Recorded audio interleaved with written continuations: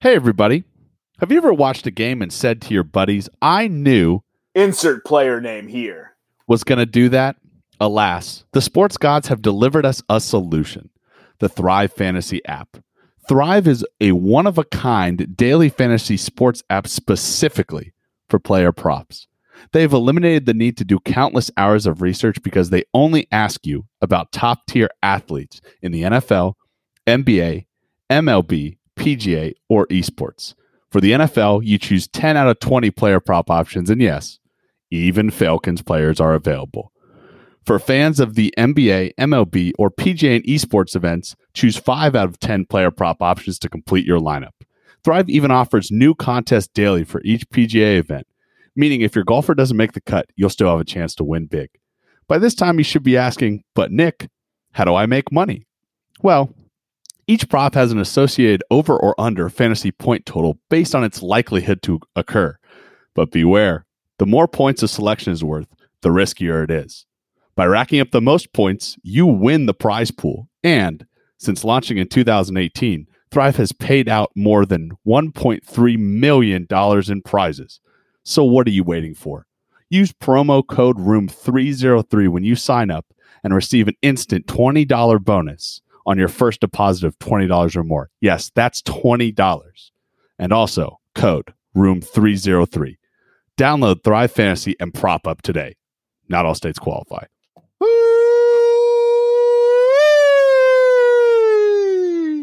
Ladies and gentlemen, welcome back to Podcast Room 303. I'm your host, Jermaine Colon Mendez. This is my co-host, Nicholas Morahan, and we've got a fun edition for you, episode 46. How are you doing today, Chacherson? Happy holidays to everybody. I hope you guys are enjoying this time. You're drinking a lot of eggnog. You're spending time with your family. You're avoiding COVID-19, and you're having a great holiday season. Sure. And you're winning a lot of money on sports betting. Yeah. Speaking of sports betting, we have a moneyline parlay of the year coming on later in this show. So stay tuned. I would even say it's the lock of the century. It's the mortal lock. It's a moral lock. If this parlay loses, you can come to my house and hit me over the head with a baseball bat. If this parlay loses, you can go to Nick's house and hit him over the head with a baseball bat. Listen, that's how confident Jermaine is in this. He's willing to sacrifice my health. What can I say? What can I say? I'm that confident. So we've got a trivia question brought to you by by Nick, a very angry, pissed off Nick. Oh, there's going to be a rant later about this trivia question. So just make sure you book 10 minutes later on in this episode of Nick throwing a hissy fit. And so the question is, since the college football playoff started in 2014, how many teams have been selected? Say that again. Since the college football playoff started in 2014, how many teams have been selected? So obviously 4 teams get selected per year, right? Right. But it has not been 4 different teams every year. So we want to know the total number of teams in 7 years that have been selected for the college football playoff. And the answer may surprise you, or it may not if you've been watching college football, the shit show that is the college football playoff since 2014. So we'll just move into the NHL news real quick. We'll just touch on what the executives have formally agreed upon and the launch date. So it was pending approval when I posted this, but it's a 56-game season for 2020-21 starting January 13th. Still to be determined if the Canadian teams will be able to play in Canada or if they're going to have to take up locale in the United States. So we'll keep you posted on that. What's the issue there? The Canadian Health Department, right? Right. They don't want different teams flying in and out every time they have a home game. So, it's kind of on par. Canada's been giving their constituents $2,000 a month, or I don't know how I think it's $2,000 a month for COVID unemployment. Oh, that's pretty nice. Hey, you can't pay your rent. Here's $600. Yep. United States. And, dude, have you seen You know how what the next big one that bill is? $50 in Kohl's Cash. Have you seen how big that bill is that they put Yeah, like through for that? 900 billion or something, right? Well, no, like the pages in the bill itself. Oh no. It was something like 5,431 pages. Well, yeah, because he's so here's my issue, right? To talk politics for a second, to just a brief minute, right? There's countries like Bahrain, the United Kingdom, Canada, Australia, New Zealand that are getting the vaccine, and they are vaccinating their military, their healthcare workers, and their frontline workers first. The United States recently passed an addendum to the National Crisis Bill that added global pandemics as a line in there so that all of the rich white senators that caused this problem in the first place can get vaccinated first. Hey. It pisses me off to see Mike Pence and Joe Biden on camera being like, wow, this vaccine really works. It's like, aren't you the guys that caused the problem in the first place? You didn't shut the country down. You didn't advise people. And now you guys are the first one to get the vaccine? America. Greatest generation, my ass. All right, moving on. All right, so that's enough NHL talk. I think we'll hit you guys heavy now so that way we can lighten the load of the remaining podcast. We'll move into the NCAA. We'll start with non-Nick Rent material. So Army and Navy have announced that they're moving their yearly matchup to September 11th in 2021 for the 20-year anniversary. Not really much to expand upon there. Nobody really cares about that game. Except I kind of like it. I kind of like it. September 11th game. That's pretty cool. I like it too. Hopefully Navy can bounce Is it going to be played at Annapolis? I only asked that because this year's game was played at West Point, so you would think that for fairness' sake, next year's game needs to be played at Annapolis. Yeah, I don't know where it will be played at. It didn't announce that yet, so it was only played at West Point for obvious reasons, COVID-19. Yeah. So I'm assuming they don't have that determined right now, bro. I don't know what's happening. I keep getting hair on my tongue. It's like mid-podcast, really? Yo, chill, bro. Stay out of that Gucci, my guy. All right, so you remember a few episodes back, Nick, where we find and cut the NCAA? Shocking. I mean, it seems like they're in every episode. You mean our Find and Cut Hall of Fame? Yeah, they've got a whole wing for their Find and Cut sections. Yeah, they do, yeah. And they came after the UMass women's golf team for what was $900 in misappropriated funds for a phone. Well, get a load of this recent development coming out of the NCAA stringent rules committee. University of Florida's head coach Dan Mullen got a 1-year show cause penalty, which comes out to a $5,000 fine and 1-year probation. No losses vacated for not following recruiting guidelines. So when COVID kicked off, they shut down all recruiting in person. It was all supposed to be virtual. It was all supposed to be this, that, and the other. And he had 2 different trips where he went to meet high school football players in person for recruiting. It was just a guest speaker appearance. He was protesting. So he did that, and now he gets a $5,000 fine. Are you kidding me? Do you not see? In Dan Mullen's life, like he can probably afford a $5,000 fine. It was the school. The school got it. They hit UMass with the harshest penalty they could possibly hit him with. For a $900 phone bill. And Dan Mullen is literally rolling up in the age of COVID to recruits being like, hey, you want to come play for Florida? And they're like, oh, Dan, You stop it, you. But UMass tennis, nah, fuck those cheaters. Those fucking cheating ass motherfuckers. Those fucking cheating ass women, right? With their tennis and their unpaid cell phones that they don't even use. It was a landline. Oh my Unpaid God. landline. Why I never. That's it. I'm getting a UMass women's tennis sweater, bro. It's happening. Tennis, bro. t-shirt. I'm going to pay $900 to the UMass. I'm going to donate $900 to the UMass women's. Find that link. I'm with you. We are official fans of UMass women's tennis.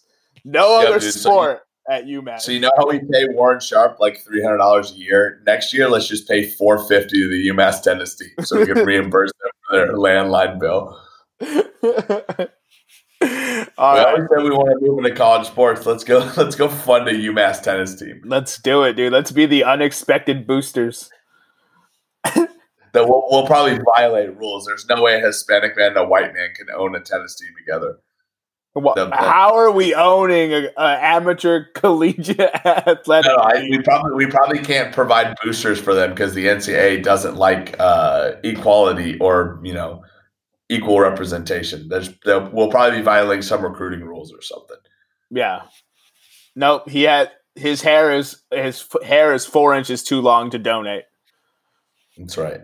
So John Calipari, the second chachiest coach next to Coach K, has asked a freshman, Cameron Fletcher, to step away from the program to preserve culture. Keep in mind, Kentucky is 1-5 for the first time since like the 50s, like forever ago. Is John Calipari also going to cancel the season? All right, I don't think it's safe that the kids are playing in this season. I'll give him that respect. He did not say we should cancel the season, but at the end of the game in their loss to North Carolina, Cameron Fletcher, good basketball team, he kind of threw a fit and a tantrum on the bench, and I'm guessing he said some words, and they're not really elaborating on what he said, which I don't really need to know what he said, but you could see he had a verbal tantrum and tirade on the sideline. And post that game, Coach K called his mom and told him that he was asking him to step away from the team. So this is not – so what I read from it, it's not indefinitely. It's just until he feels like he's ready to rejoin the team, and then they'll reevaluate and then bring him back on board. So I don't really – he must have done – to get – like I've seen people blow up on the sidelines all the time. He must have done and said something. He must have came at Coach K's mom and her cooking or something. Your mom can't make grits for shit. Yeah, exactly. And he was like, I'm going to need you to step away to preserve this culture. Yeah, that's such a weird sentence, to preserve this culture. And then Coach K goes like on – I'm not Coach K. Coach Calipari goes on like this Twitter, not rant, but he's just like explaining because people were asking questions. And he was just like, we've worked 11 years to have this culture and no one will change it. And I'm like, oh, okay. Sounds to me like you like yelling at kids and not being yelled at. Yeah, and how does Memphis feel about their culture? He's not at Memphis. No, I know. But how does Memphis feel about when you left Memphis and their culture that you brought at Memphis, which was, getting students to take their tests for other people and all that stuff? I mean, it's NCAA. Is that the culture that you want to promote, John Calipari? Whatever. All right. It's Kentucky. They don't actually go to class. Yeah. The school of one and done. Yeah, Kentucky basketball. Like, come on now. All right, so getting into some of the college football news, the New Year's Six bowl games have been announced, as well as the college football playoff. And kind of alluded to earlier, there is zero change in the top four after championship weekend. The Rose Bowl, which will be played in Arlington, Texas at the Dallas Cowboys Stadium, is between Alabama and Notre Dame. And the Sugar Bowl is going to be between Clemson and Ohio State University.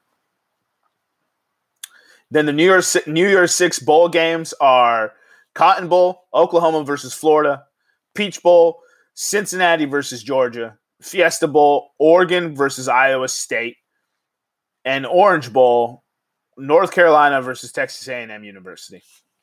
Take it away, Nick. Yeah, so if Alabama and Clemson meet in the title game, and really, who wouldn't think that they won't, right? Alabama is going to murder Notre Dame. Ohio State has not played an opponent like Clemson. It'll be the 5th time in 6 years that Alabama and Clemson meet in the title game, right? There's 130 FBS teams, Jermaine. Does it seem like their championship is decided 5 of the last 6 years by 2 teams? Does that speak to a kind of a level of the lack of competitive balance in the FBS? Yeah, I mean, it would seem to allude to that. So this is where I enter into my rant, right? And I'll even sit up for this rant, right? So the Ohio State played 6 games, right? We've already put them on Fineman Cup because we knew that the Big Ten championship could not be played unless they changed their rules to let Ohio State play. And it's all about money, right? Before I say this, before I go on this rant, Jermaine and I both know it's all about money. My rant is more from just a what am I trying to say, Jermaine? My rant is more from like I know that it's wrong and it's not going to change, but this is how it should change perspective. From a righteous man perspective, I guess. And I know that Ohio State getting in the playoff generates more money than Cincinnati getting in the playoff, but that's not how we should judge what matchup is better. So committee chair Gary Barta, who is Iowa State's AD, said, quote, Iowa State was selected because they were unbeaten, had 2 ranked wins, and were a conference champion. And then went on to say that the committee actually respects the undefeated group of 5 teams it is charged with evaluating. Let me tell you these notable snubs that met the criteria that he just proposed, which is undefeated, 2 ranked wins, and conference champion. 2020 Cincinnati. They beat 22 Army, 16 SMU, 23 Tulsa. They were undefeated and they were a conference champion. They'll play number 9 Georgia in the Peach Bowl. 2020 Coastal Carolina beat 21 LSU, beat number 13 BYU, which was not their original game, but the 2 teams scheduled games because both their games are canceled COVID to build the resume, to literally build their championship resume. And they are ranked 12. Coastal Carolina is a conference champion. They are undefeated. They had 2 ranked wins, and they are ranked 12, and they will play unranked Liberty in the Cure Bowl on December 26th. For those of you who can't do math, that's 5 days, a work week away from New Year's 6. The other team that met this criteria, 2017 UCF, the team that calls itself co-national champions, because they were undefeated. They were a conference champion. They beat number 22 USF, South Florida, number 16 Memphis, and then beat number 7 Auburn in the Peach Bowl. So they have every right to call themselves national champions. Let me talk to you about this committee that selects players and why we think that 13 assholes are better than a computer system that evaluated all the scenarios. 7 are athletic directors. 7 of the 13 are athletic directors. Only 2 athletic directors are non-Power 5. One of the committee members is a former Clemson head coach, and yet he doesn't have a Clemson recusal. So he can vote for Clemson because he coached there, but he doesn't have a recusal of Clemson. What he should have is he should not be able to vote for Clemson because it's a recusal. There is 1 former reporter. There are 2 former players, an offensive tackle, John Urshaw, and Ronnie Lott, who's a DB. And then there is Ray Odierno, who is a former Army chief of staff. In what world is Ray Odierno qualified to evaluate college football teams based on his Army experience? Somebody message me, text me, call me, tell me how a former Army chief of staff is the subject matter expert on what teams deserve to be in the college football playoff. Silence. Right? Because even Jermaine can't even tell me why. Jermaine can't even take a devil's advocate position. Why is Ray Odierno a reporter and 2 former players? That's 4 of 13. Why are they on the committee? I'm sorry, just because you play the sport doesn't mean you know that much about the sport. Right? That's why so many general managers are guys that came from finance, guys that came from law, guys that came from other business. Because to be a general manager, you don't have to play the game. You just have to know the game and know the aspects associated with the game. The college football playoff is as broken, if not more, than the BCS. It's actually hurting. It's actually hurting college football. Hurting college football. 5 times in the last 6 years, Clemson has played Alabama. It's so predictable. It's so predictable that it's hurting college football now because it's kind of like they're perpetuating who's going to be in the national title game every year because these kids see, oh, it's Ohio State, it's Clemson, it's Alabama every year. And then there's a fourth one. There's that just kind of switches off, right? And they obviously get the best recruits because of that. And then they further recruit even more because it's a perpetuating wheel, right? And so, it's them again. It's them again. It's them again. And this year, the 2021 class, right now, Clemson, Alabama, and OSU are 3 of the top 5 teams. It's constant. Yeah. It's like if anything, it drives to more of a super conference that's going to come out of this with its own legislating body. A Power 5 super conference that consists of the best 4 teams in every Power 5 conference. And that's what we're going to see. And great. And all the great college recruits will go to this NFL feeder league. And they'll play 8 games a year, and they'll all have their championship and high five and celebrate. So here's my question to you. Why can't these kids just go to the NFL? Yeah, I don't know. Maybe because you don't want 19-year-old guys playing against grown men. I don't know. Well, I mean, what's the difference? I mean, they're basically already playing. They're basically already playing at NFL programs, right? That's what I don't understand. That's one thing I keep coming back to. I used to be like, well, man, you don't really want an 18-year-old playing against. I mean, what's the difference, though? At the end of the day, I don't have the answer for you. I'm starting to look at this, and I'm like, the more I look at the NCAA, the more I'm like, man, the whole thing is really fucked up. Listen, I mentioned it already, right? That, the BCS was not perfect. It was a computer that evaluated stuff and probably promoted more Power 5 people than it should have. But if you look at the BCS when it started in 1998, the BCS never had the 2 same teams in the playoff. In the championship game. Never were there in the championship game. Never did you have a year where you said, oh, it's going to be Alabama against LSU again. Right?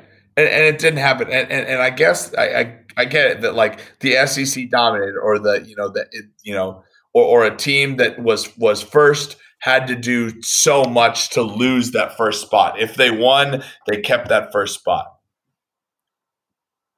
But is it better than having Ray Odierno, a former reporter, and 2 players have 25% of the vote on what team gets in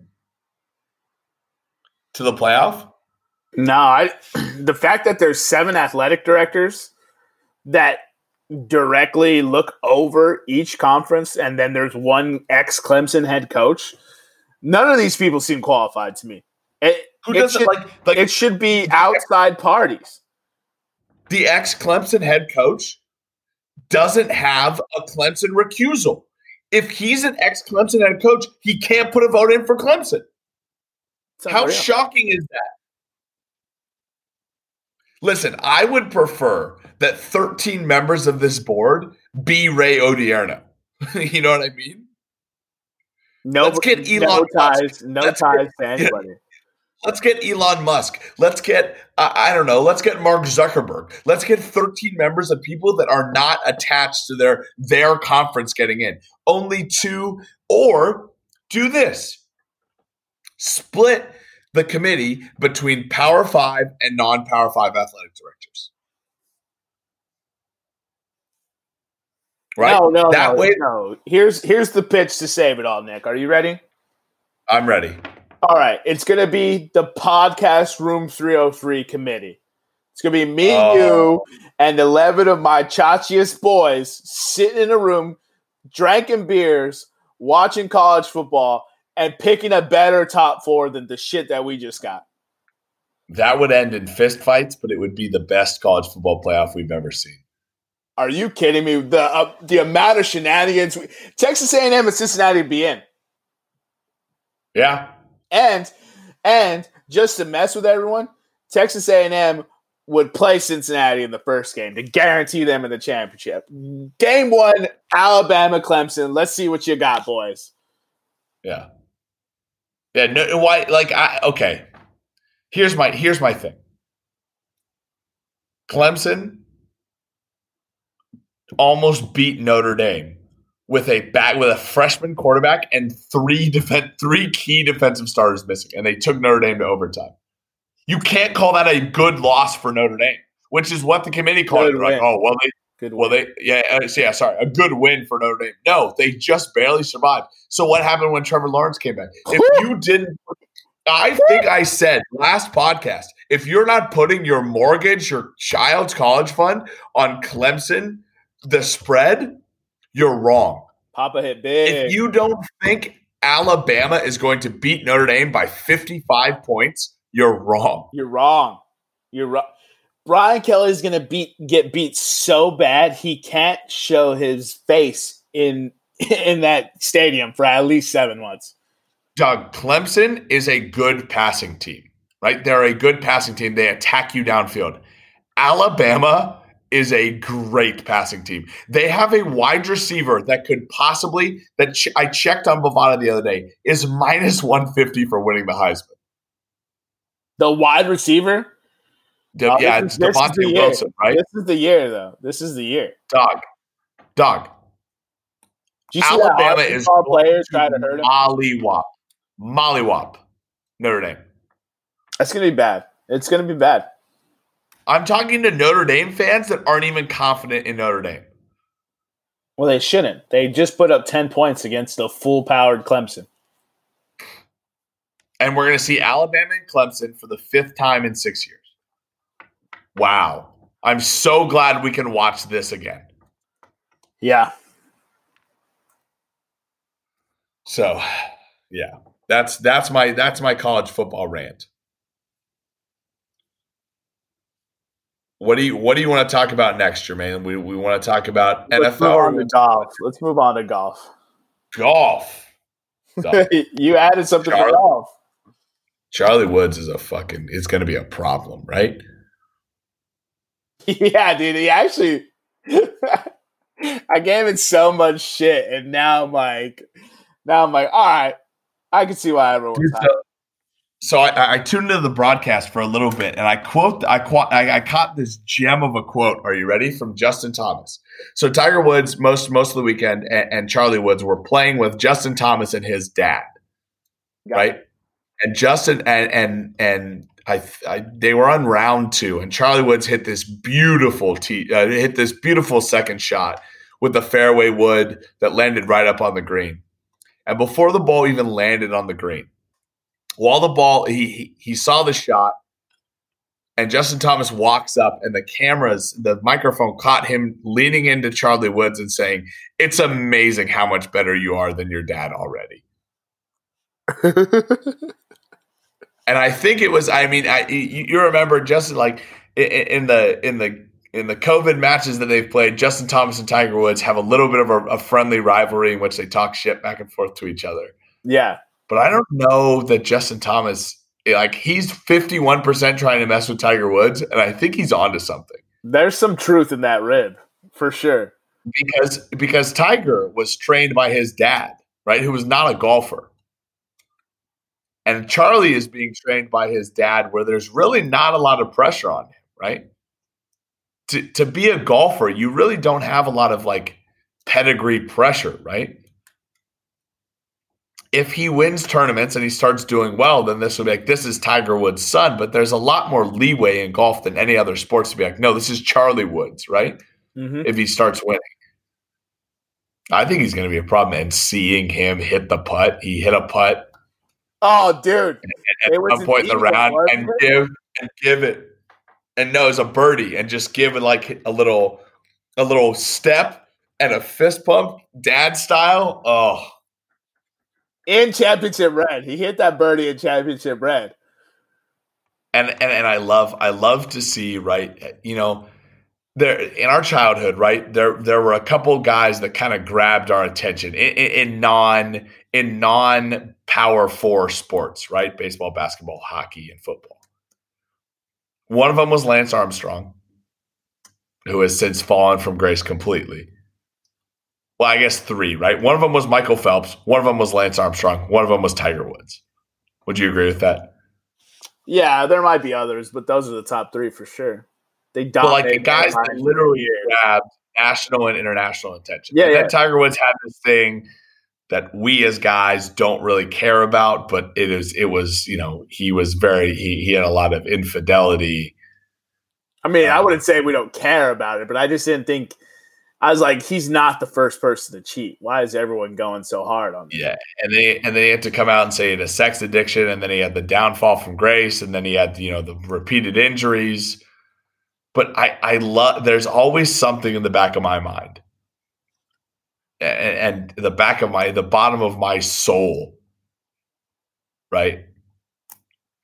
That Tiger Woods is now moved into this kind of father role, and we're seeing him on TV kind of be that father to his son, right? And now he's kind of moved, like, after the Masters, right? The 2019 Masters. That was Tiger, like, winning the Masters and going over and hugging his family.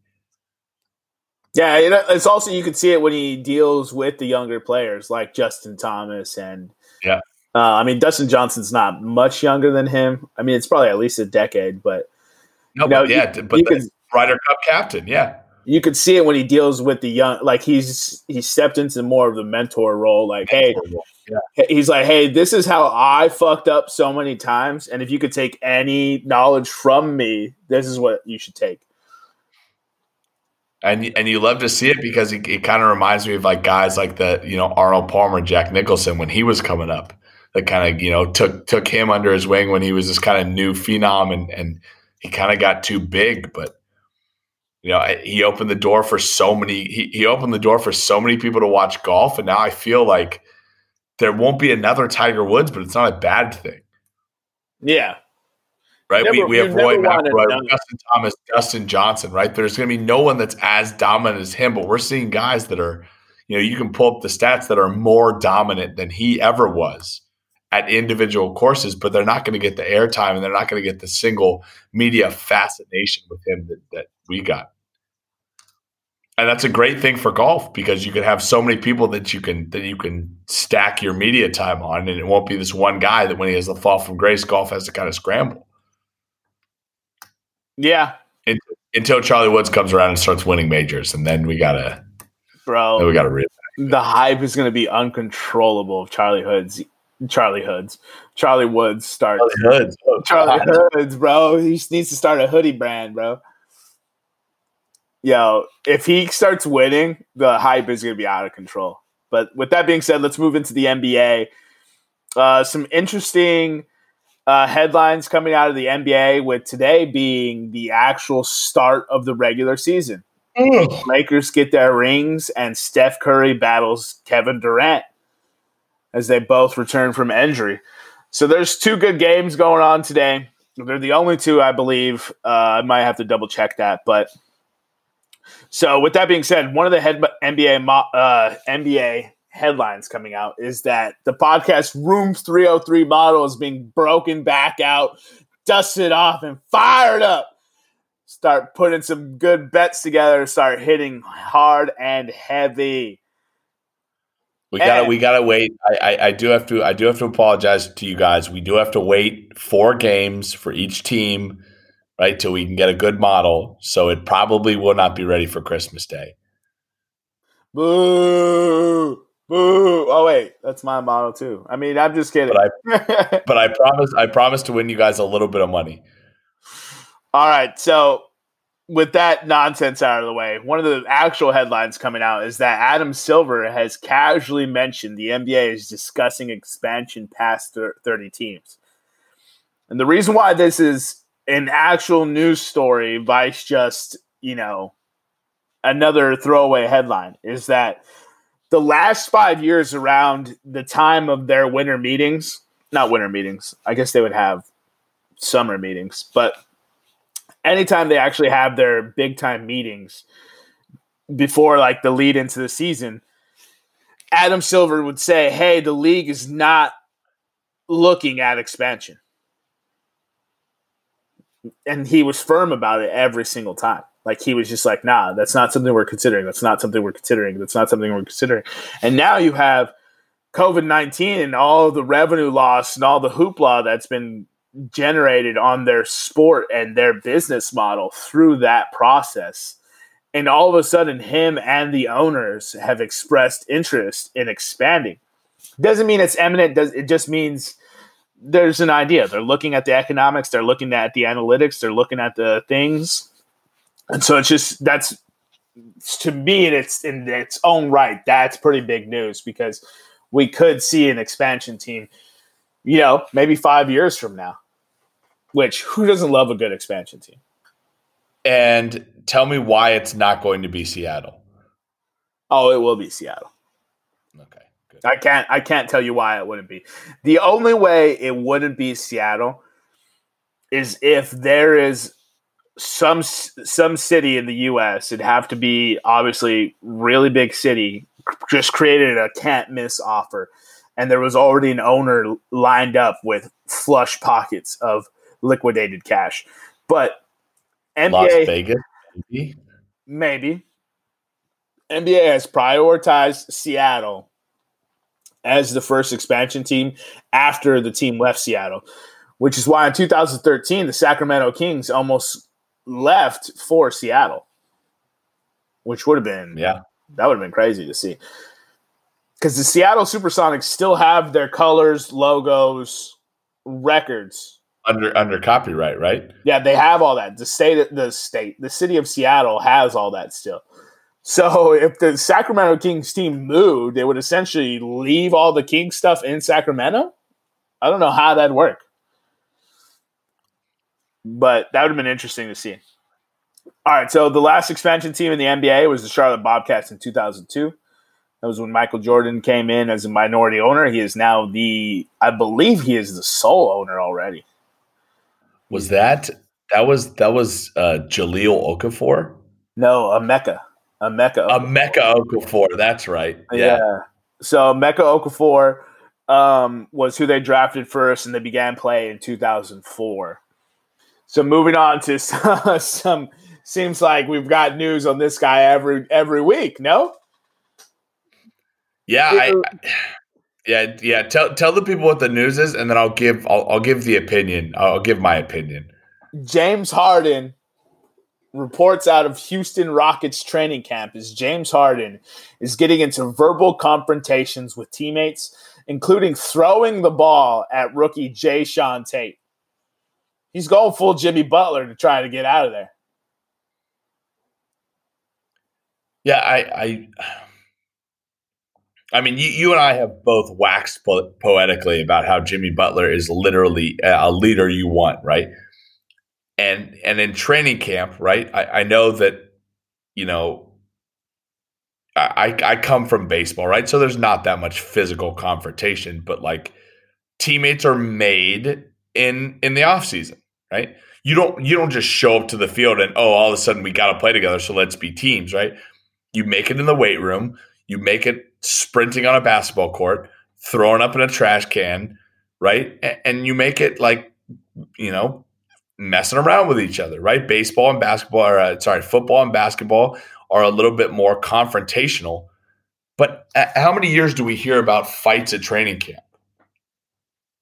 And then that all goes away because the team has made the playoffs, right? The first team in a while to make the playoffs. We need to stop in this generation taking people like James and blowing this out of proportion, because James Harden is people think he wants out of Houston. Well, now he's getting into verbal confrontation with teammates and he throws the ball at a rookie. Maybe the rookie needed it. Maybe the rookie has a big head on his shoulders and he thinks he can come into the NBA and dominate. This is a proven perennial star in the NBA. If he tells you to do something as a rookie, it is your job to listen to a man that has made it already, a made man, and shut your mouth at times. I don't think that James Harden is in the wrong here, but I'd love to get your opinion. I mean, I wasn't on the court, so I couldn't tell you why the confrontations happened, but I know that he's not happy there. He doesn't want to be there. And so, maybe stuff that used to not annoy him is now annoying him and he's blowing up. First of all, I don't think James Harden's in the right because he showed up overweight. He showed up overweight, not ready to hoop. He showed up Kelvin Benjamin style. Bro, I'm sorry. If you're a professional basketball player and you're asking to be traded, hold up your end of the bargain. You are paid to be an athlete in your sport. What are you doing? You just stop training in the offseason? So this is what I don't understand. James Harden has a notorious knock on him for running out of gas in games and in season to where he doesn't show up in the playoffs. He has no legs and he shoots 1 for 17 from 3. Right? And now you're being a diva, signed to a 3-year contract,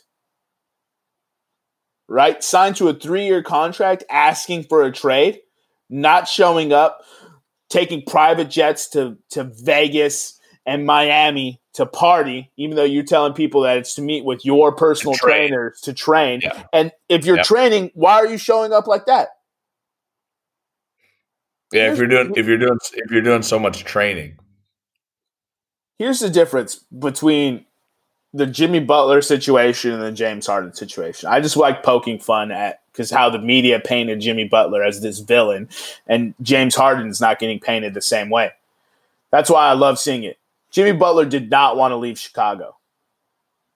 Jimmy Butler was forced out of Chicago. Jimmy Butler went to Minnesota, played a season with his teammates where they showed no desire to win, still took them to the playoffs. Came back, realized that those teammates who showed no desire to win didn't work on their game to get better.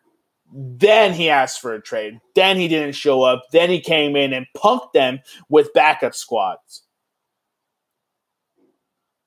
He didn't throw the ball at them. He wasn't hitting them. He was yelling at them. He was telling them to beat them. He was daring them to beat them. They didn't do it. They trade Jimmy Butler. Hungry guys that want to play. They trade Jimmy Butler, and he takes the Philadelphia 76ers to the semifinals. Yep. You know what I mean? Come on, man. So this is drastically different. Philadelphia. And then he's viewed in Philadelphia almost the same way, right? Right.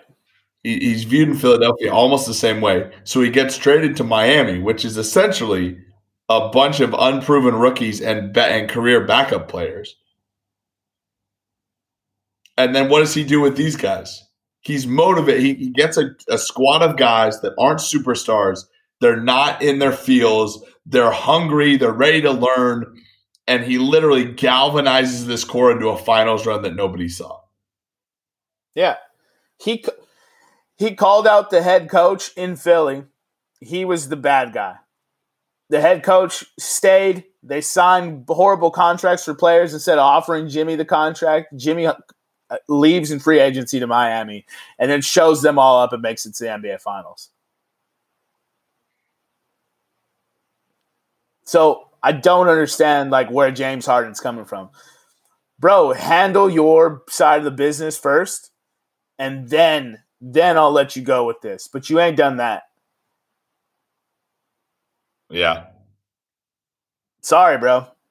Hey, your MVP was cute. That's what happens when you touch the ball 98% of the time and you just have 4 players standing outside on the three-point line waiting for you to maybe pass them the ball.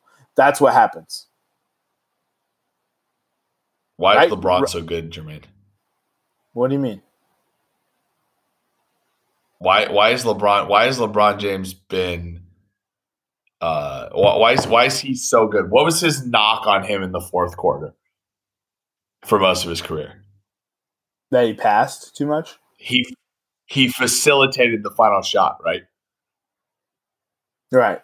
The reason that LeBron has been so good in his career is that he facilitates other players. He's the guy that is not afraid to drive the lane, cut in, and then look around and say, oh, there's a guy that I just made open, and I have confidence in him to take that shot. Yeah. I mean, James Harden does that. He gets hella assists, but I don't know. James, you got 3 years left on your contract. It's not 1 year left. It's not when Anthony Davis forced a trade. It's not when Jimmy Butler asked for a trade. It wasn't 1 year on the contract. Just get your head out of your ass, bro. The funny thing is he's gonna be in Houston. You know what I mean? He's not gonna get traded.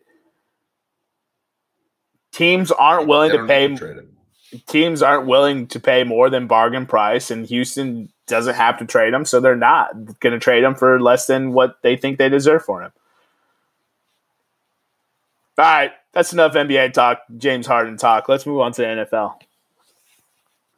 So the head-to-head results are in, and by golly, the Chachiest Chach has finally done it. He has finally put together a week where he wins. He went 3-1. Go ahead. I'd like to thank Bravada, my fans, my coaches, and most importantly, the Lord Jesus Christ. Our Lord and Savior. Yep. So Nick finally goes 3-1. I went 2-1-1 because Kansas City pushed on the -3 bet. The Saints played awful in that game and still only lost by 3. They're not a bad team, for sure. And then that Cleveland Giants over was nowhere close. I think it ended at 26 points. I think it was 23. Yeah, 20-6. Yeah. Oh, man. But Tennessee -11, what a call. What a call. Yeah, it was good. Could have bought double the points. Nick had Miami -1.5 for the Washington football team money line, which was oh so close. He had Tampa Bay Atlanta over, which Atlanta was oh so close. And he had Cincinnati +13 on a whim. He just said, fuck it. He was just like, this is probably a bad bet. That's the exact quote. This is probably a bad bet, but I'm taking Cincinnati +13. Should have taken Cincinnati money line. Scared, but nah, dog. Yeah, I should have taken Cincinnati money line. Go Pack, Ryan Finley. Yo, he took the bet because Ryan Finley is an NC State quarterback. This is like those office pools where you're like coworker Jasmine. She's like, I don't watch college basketball, but I'll pick a bracket with you guys. And you're like, all right, tight. So you give her a bracket. She's like, well, I like these colors better. I like this mascot better. And then she ends up smoking all. Oh, yeah, and like winning by a lot. She ends up winning by a ton, takes all the money. She's like, I'm getting a new Gucci bag. Like, all right, Jasmine, we've had enough of that. Yeah, you're not in the league next year. It's all salty. All right, so we mentioned earlier in the podcast there is a Podcast Room 303 parlay of the year. Can't miss. Book it. Mortal luck. Put your house on it. Put your wife's diamond ring on it. Put your wife on it. Don't put your kids on it. No, kids are important. It is a 3-team money line parlay. However, their college fund, put that on it. Yeah, they don't need college. Nick went to college and he's a dummy. No doubt. So the 3 teams are Cleveland, Green Bay, and Indianapolis. The payout is plus 240, and your boy has already sprinkled a little pizza money on it. Little pizza money.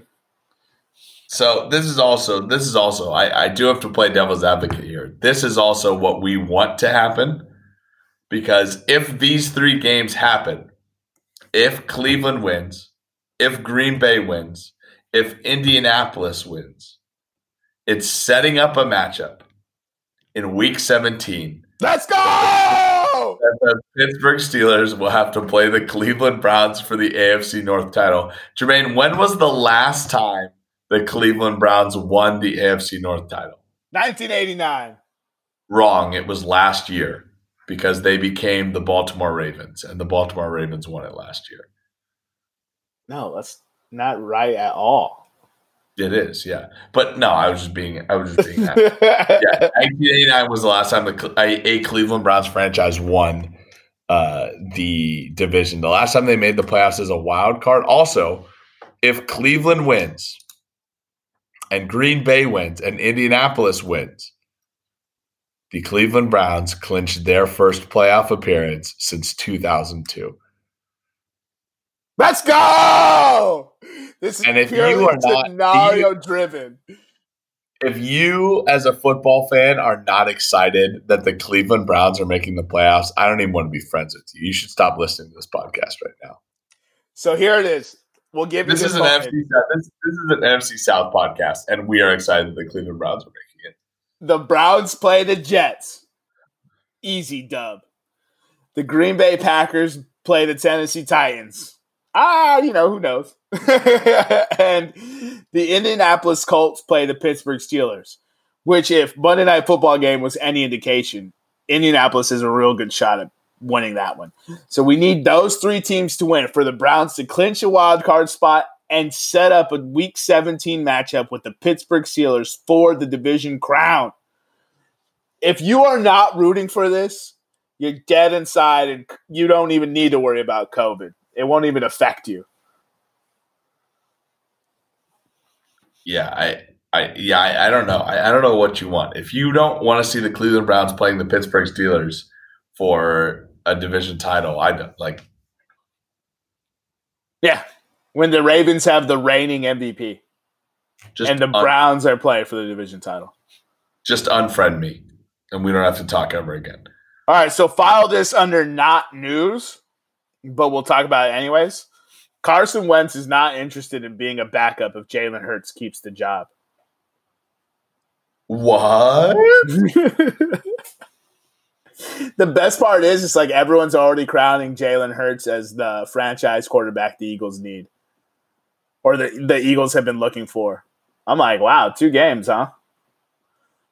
Yeah, that didn't take too long. I was like, we haven't gone down this path before. Or someone gets crowned the franchise quarterback, and then he's not on that team a few years later. We'll see what happens. I just thought that was funny news, like if that needed to be reported. Like, why would he want to be the backup? Yeah, it's the same. It's the same thing when they asked Brett Favre about drafting Aaron Rodgers. Same thing when they asked Aaron Rodgers about drafting Jordan Luck. Like, no quarterback is going to be like, yeah, I'm super excited about it. Can't wait to ride the pine. Yeah. Yeah. There's only one quarterback that's been excited about being a backup quarterback, and that's Josh McCown. Bro, Nick Foles. Oh, yeah. Nick Foles just knows because he's able to come in when he gets injured. Yeah, so Dwayne Haskins was photographed maskless at a strip club. Yeah, not shocking.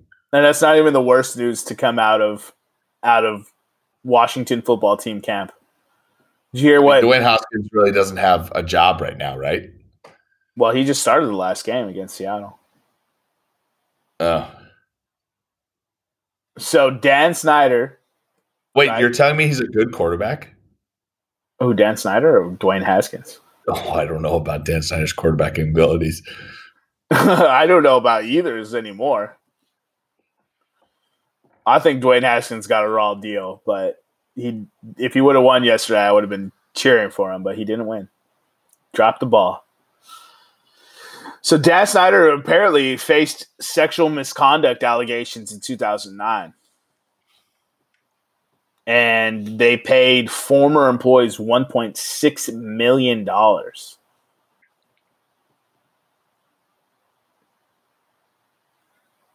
So this is just my simple mind. But if you pay employees for them to be quiet about sexual misconduct, there was definitely sexual misconduct. That's not even a question, bro. It's not even a question if there was. It was. Call me crazy.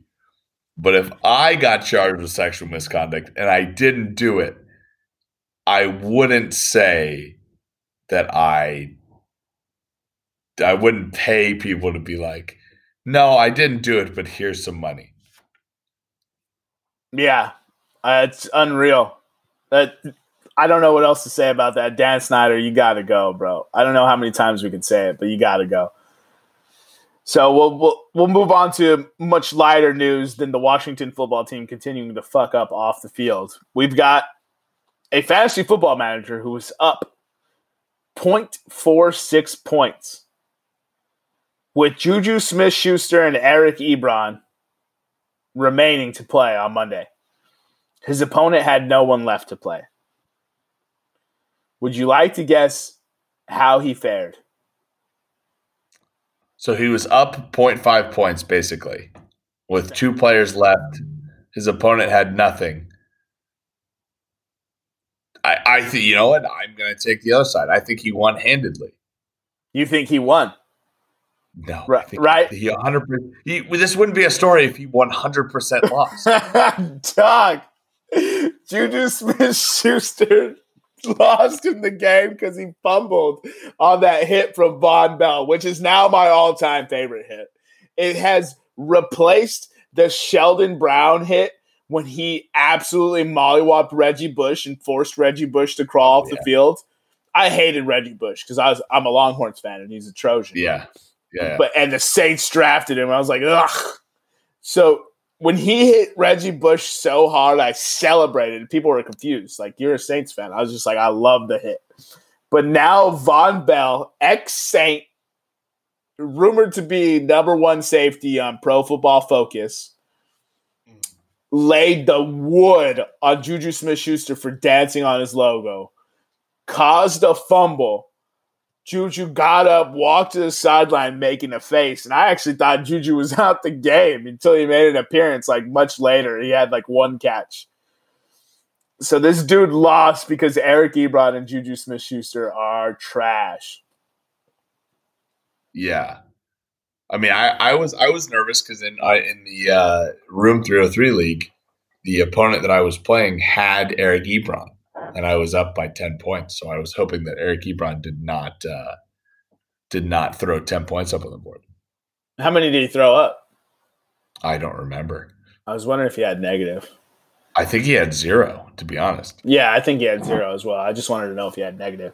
All right, to highlight some of the other games of the weekend, the Panthers shot themselves in the foot yet again and almost beat the Green Bay Packers. The Buffalo Bills look like the real freaking deal after their absolute trouncing of the Denver Broncos. On the road, which was the other crazy thing. In Mile High, yeah. They went to Mile High and absolutely laid it on them. Justin Herbert sunk the Raiders' playoff hopes in overtime with the rush. Tom Brady and the Buccaneers look out of sync still. But the Atlanta Falcons cannot have leads against Tom Brady. They just blow him. 17-point lead. Nevada sent me this stat, right? It was, he said, where was it? The Atlanta Falcons. Oh, where was it? He sent me a stat that the Atlanta Falcons have led this year in 2 games of over 17 points moving into the fourth quarter. And they're the second team in history to blow 2 17-plus point leads and lose the game. I think the other team was like the 2011 Minnesota Vikings. Hashtag our research is better than yours. Our research team is very good. Hashtag our research is better than yours. That's outrageous. Atlanta should be ashamed. Oh, man. Julio Jones is never winning a chip. That's the sad realization I just came to. That is pretty sad. Maybe you should move to like Randy Moss. Late career Randy Moss. Randy Moss didn't win a chip either. Yo, knock it off. I know he didn't, but he tried to with the Patriots. They should have won. Like, let's be honest. Like, if a team should have won, it should have been them. It was very fluky. They didn't, yeah. The 49ers and Cowboys played an absolute shootout I did not see coming. It was 27-24 when I got up to walk to the bar to go see the Saints-Chiefs game. And I got to the bar, and it ended 41-33. And I was just like, what the hell happened? Dude, what is going on? I don't know. I'm dying. So it turns out the 49ers punted to the Cowboys. CeeDee Lamb returned it for a touchdown. The Cowboys not punted. They kicked off to the 49ers, and the 49ers threw a Hail Mary. that if nothing else, only covered someone's spread somewhere. Somebody somewhere was extremely happy. They're like, woo! Kyle Shanahan, throw that pigskin. Fire that pigskin. The Tennessee Titans absolutely bludgeoned the Detroit Lions as they should have, putting up 46 points and winning by 21. Deshaun Watson continues to get my tears. He loses on another late fumble in the fourth quarter to the Indianapolis Colts on a beautiful completion to Keke QT, who was about to score the touchdown to tie the game. And he fumbles into the end zone. There's Texans players there. They don't scoop it. The Colts get it. Touchback, game over. Deshaun Watson looking up at the screen just like, you got to be kidding me. Aside from Dak Prescott, is there any more misaligned quarterback than Deshaun Watson? Like a guy that literally does it all and literally at the end of every game throws his hands up and he's like, what else you guys want me to do? I feel like he walks into every locker room and it's like, guys, can we play like a little bit of defense? Like I'm not asking for a stop every drive, but just like 45 points is too much for me to overcome. Bro, he's Jamal Adams. You remember our Jamal Adams analogy on the last episode? He's like, yeah. All right, I'll do it. Deshaun Watson's going to start lining up in safety, dog. Dude, did you see how how happy Jamal Adams was to be making the playoffs? You can't that's not faked. He was like, yo, man, I know this is Cincinnati, or I know this is Seattle, and you all make the playoffs all the time, but I'm ecstatic. I'm living. So then, and that's what every New York Jets fan could look like without Adam Gase. Without Adam Gase. Hashtag fire Adam Gase. Hashtag our research is better than yours. Bro, then the Dolphins somehow beat the Patriots with half a wide receiver out there. The Bears put up 33 on the Vikings, essentially crushing the Minnesota Vikings' playoff chances. The Ravens ran off a 40-point game against the hapless Jags, where the Jags moved into Trevor Lawrence control. And Lamar Jackson did most of his damage through the air. The New York Jets had the second biggest stunning win of the week, which is saying something. They beat the Rams 23-20. Got their first win of the season and cost themselves. Get this. They cost themselves the number 1 overall pick in this draft. There are still 2 weeks to be played, but Is there any more Jets thing than their first win literally sets them back probably 10 years? I feel so bad for Jets fans. It's almost like I couldn't even write this bad of a story. You know what I mean? I couldn't even write this. If I sat here and thought of every worst thing that could happen, I don't even think I could come up with what's happening to the Jets. No, you really couldn't.